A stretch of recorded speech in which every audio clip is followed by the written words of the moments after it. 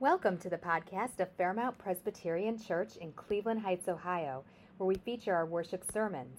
Listen again to past sermons from home, when you are traveling, or wherever you are. Listen in if you need a moment of reflection, inspiration, and love. Exactly a year ago today, the two of us were standing in this very spot, and we revealed our annual theme last year. Does anybody remember? All right, let's take it from the top. When is it? And where are we? Here. And what are we doing? Come on, I hear the choir. I need to hear everybody else. He's really excited about the call and answers. So just get out there. Yeah, she tried to talk to him about it. That's right. All year long, this past year, we reflected on what it means to be present. Present to God, present to each other, present to our community. And at the end of the program year, we spent a few Sundays reflecting back on what we learned and how we grew in our presence keeping. We asked you to fill out some surveys on a few Sundays in May, sharing stories and reflections from a year of Now, Hear This. You told us that these practices of presence really resonated with you. You told us that you've also got a hunger to continue to grow in your practice of presence. And you also told us that being fully present is really challenging. And so we asked ourselves two questions. First, how can we level up in practicing presence? How can we go deeper? And second, what makes presence so challenging? What's getting in the way of us being more present? And as the two of us thought about our own challenges with presence, and we talked with church members and church staff about it, we came to a simple but profound conclusion. We're just too busy to be present. We live in a fast-paced world that seems to be getting faster all the time. We're always busy, always multitasking, always trying to check another thing off our to-do list, to send another email. So who has time to sit down for coffee with a neighbor or a church member just to get to know each other better?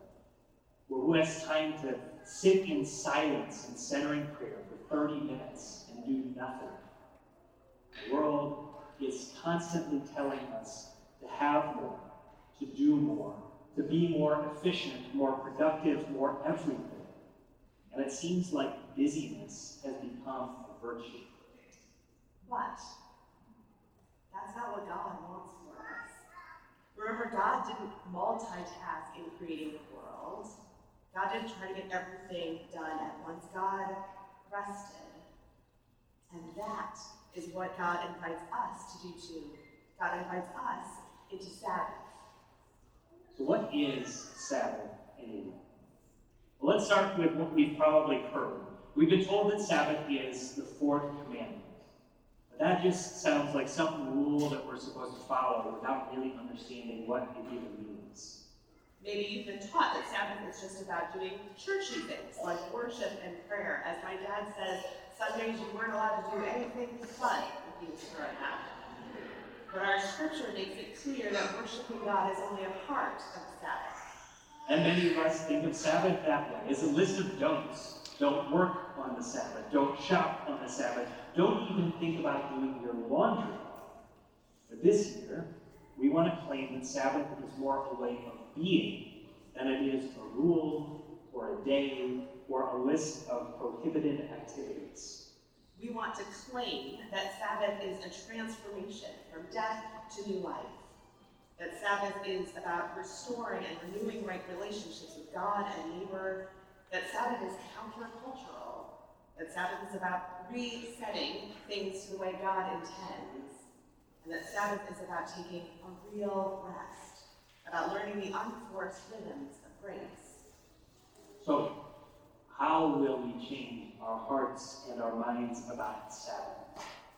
How will we turn our fuzzy and antiquated ideas of Sabbath into something that we actually understand and practice? We want to take you on a tour of the year ahead. Over the next few weeks, we'll continue to introduce some fundamental ways of understanding Sabbath and our urgent need for it. We'll frame this introduction to Sabbath in the death and resurrection of Jesus Christ.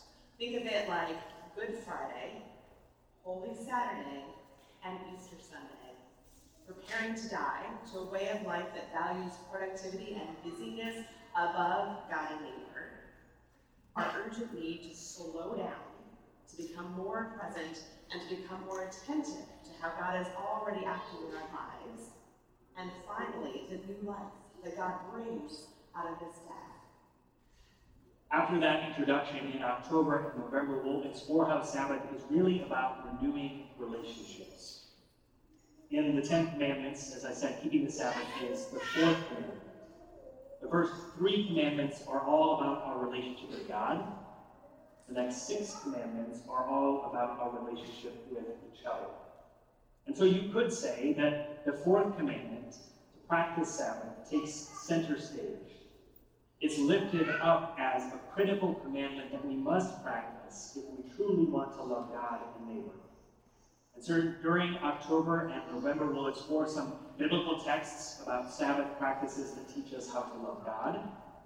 And we'll explore other texts that are about how Sabbath teaches us how to love each other. We're also putting together our worship planning team who will work with our pastoral staff and our music staff to lead worship during this first unit of the year. And there's a sign up in Anderson Hall after worship if you're interested in joining us. We'll kick off this unit with our intergenerational all-church retreat on Saturday, September 30th at the Nature Center at Shaker Lakes. And there, kids, youth, and adults will have an opportunity to eat and to laugh, to play, and practice Sabbath together. Later in October, we're partnering with Anshe Hesed Fairmount Temple for an interfaith book study. Together, we'll read Sabbath World, Glimpses of a Different Order of Time by Judith Shudovitz, gathering twice in person, once at each of our congregations for discussion, food, and prayer.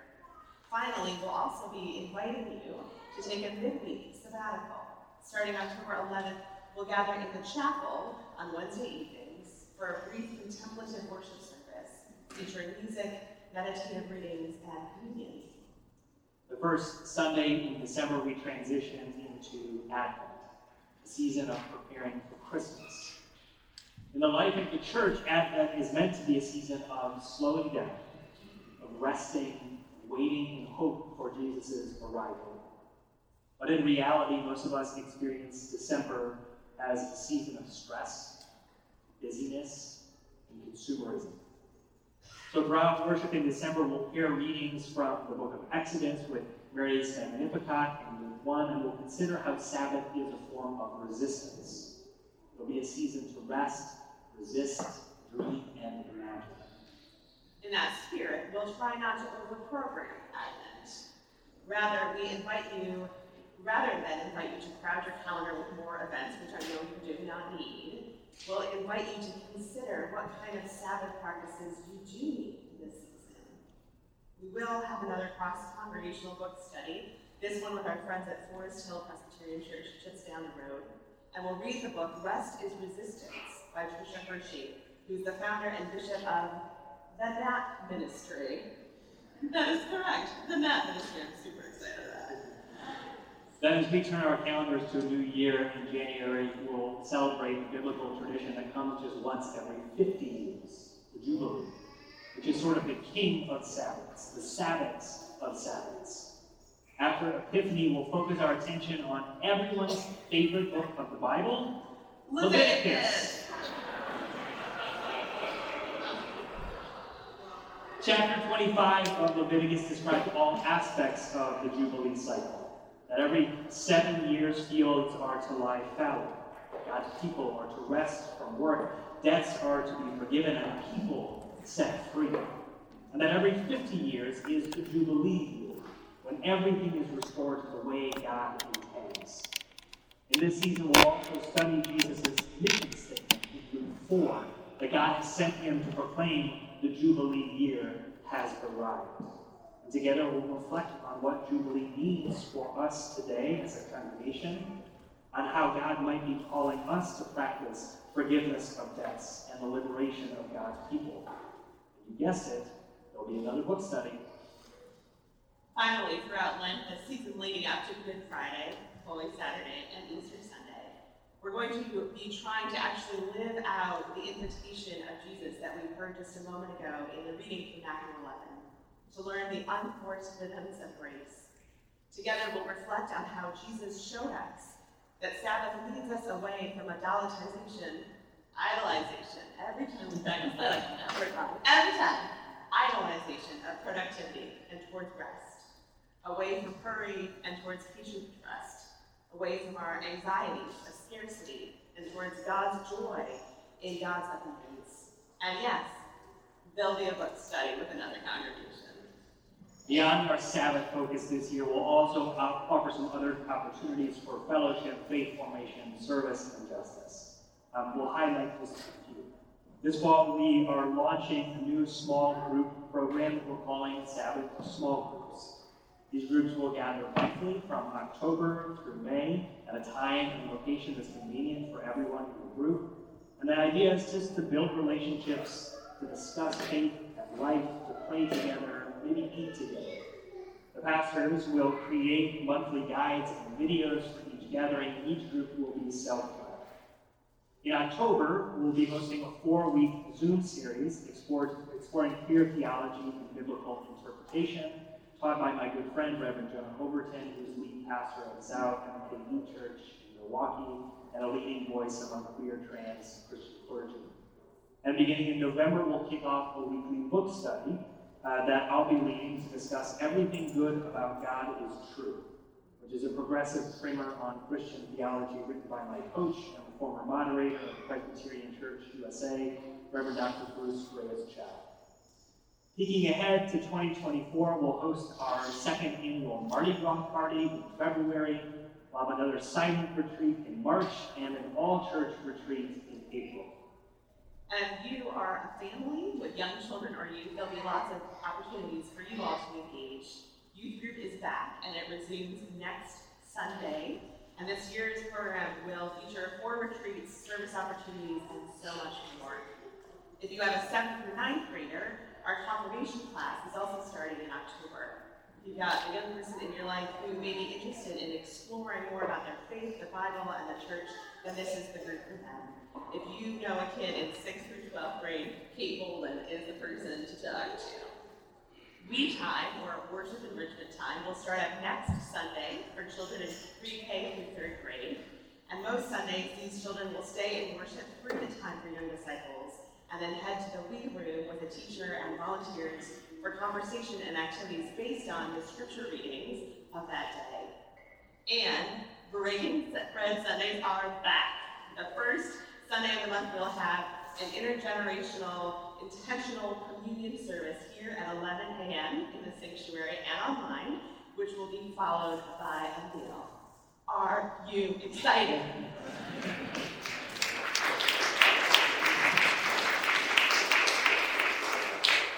Okay, so I'm gonna guess that you're like, yes, excited is a little like, oh, that was a lot of information. And when it's presented all at once like that, it might not necessarily sound like there's gonna be a lot of rest this year. But you are not supposed to participate in everything all of the time. You are not supposed to participate in everything all of the time. These are not just programs to fill up your calendar. They're intended to be opportunities to enter into moments of Sabbath and to learn how to practice Sabbath in your life in the way that most resonates with you and with your family. We hope that you'll participate in a number of these opportunities, and we hope that you'll stick with the ones that you feel bring you the deepest rest. So we have all these plans for the coming year, and they'll be written down and outlined for you on the website. Don't worry, we didn't expect you to memorize all that we just said. But to me, the most exciting part of the year are the things that we can't know ahead of time. The conversations we'll have at coffee hour, the people we'll meet at a breaking bread lunch, the ways in which the Holy Spirit is going to show up is already here. And when the Holy Spirit starts dancing around, you can't help but join in. So speaking of Sabbath and the dancing Holy Spirit, you may know that Pastor Lindsay has a sort of mascot for the Holy Spirit, right? What is it? Whales. And perhaps you remember that back in February we held a congregational meeting and you voted to approve a sabbatical for Lindsay next year, a 12-week period of rest that pastors take every 7th year. And our congregation applied for a $60,000 grant from the Lilly Endowment, money that would provide support for Lindsay's sabbatical plans and for our congregation during her time away. The theme of the Lilly Grant was, what makes your heart sing? Now, you all know, and if you don't know, just ask whoever's laughing on either side of you. You know that what makes my heart sing is listening to and talking about the Holy Spirit and looking for whales. Can you hear it? Well, we've got another big announcement. Drum roll, please. We got grants!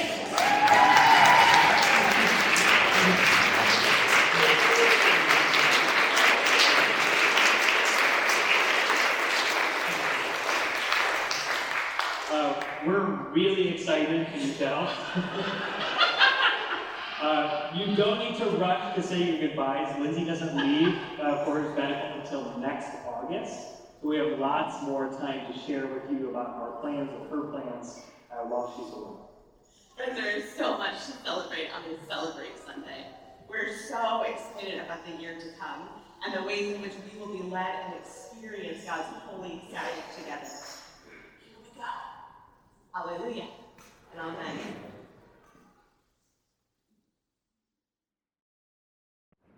We thank you for listening to a worship episode from Fairmount Presbyterian Church. Revisit this podcast site weekly for new worship episodes. Have a beautiful and blessed day.